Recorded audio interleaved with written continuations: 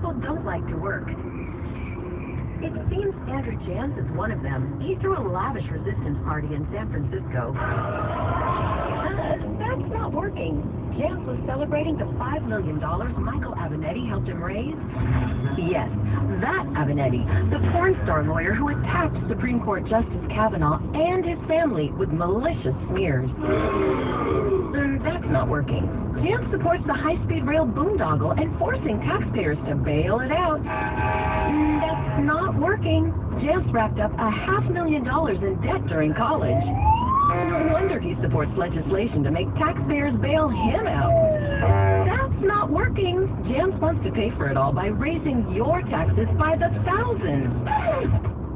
That's definitely not working. Rather than supporting tax hikes, Jans should try showing up to work. I'm Devin Nunes, and I approve this message. Paid for by Devin Nunes Campaign.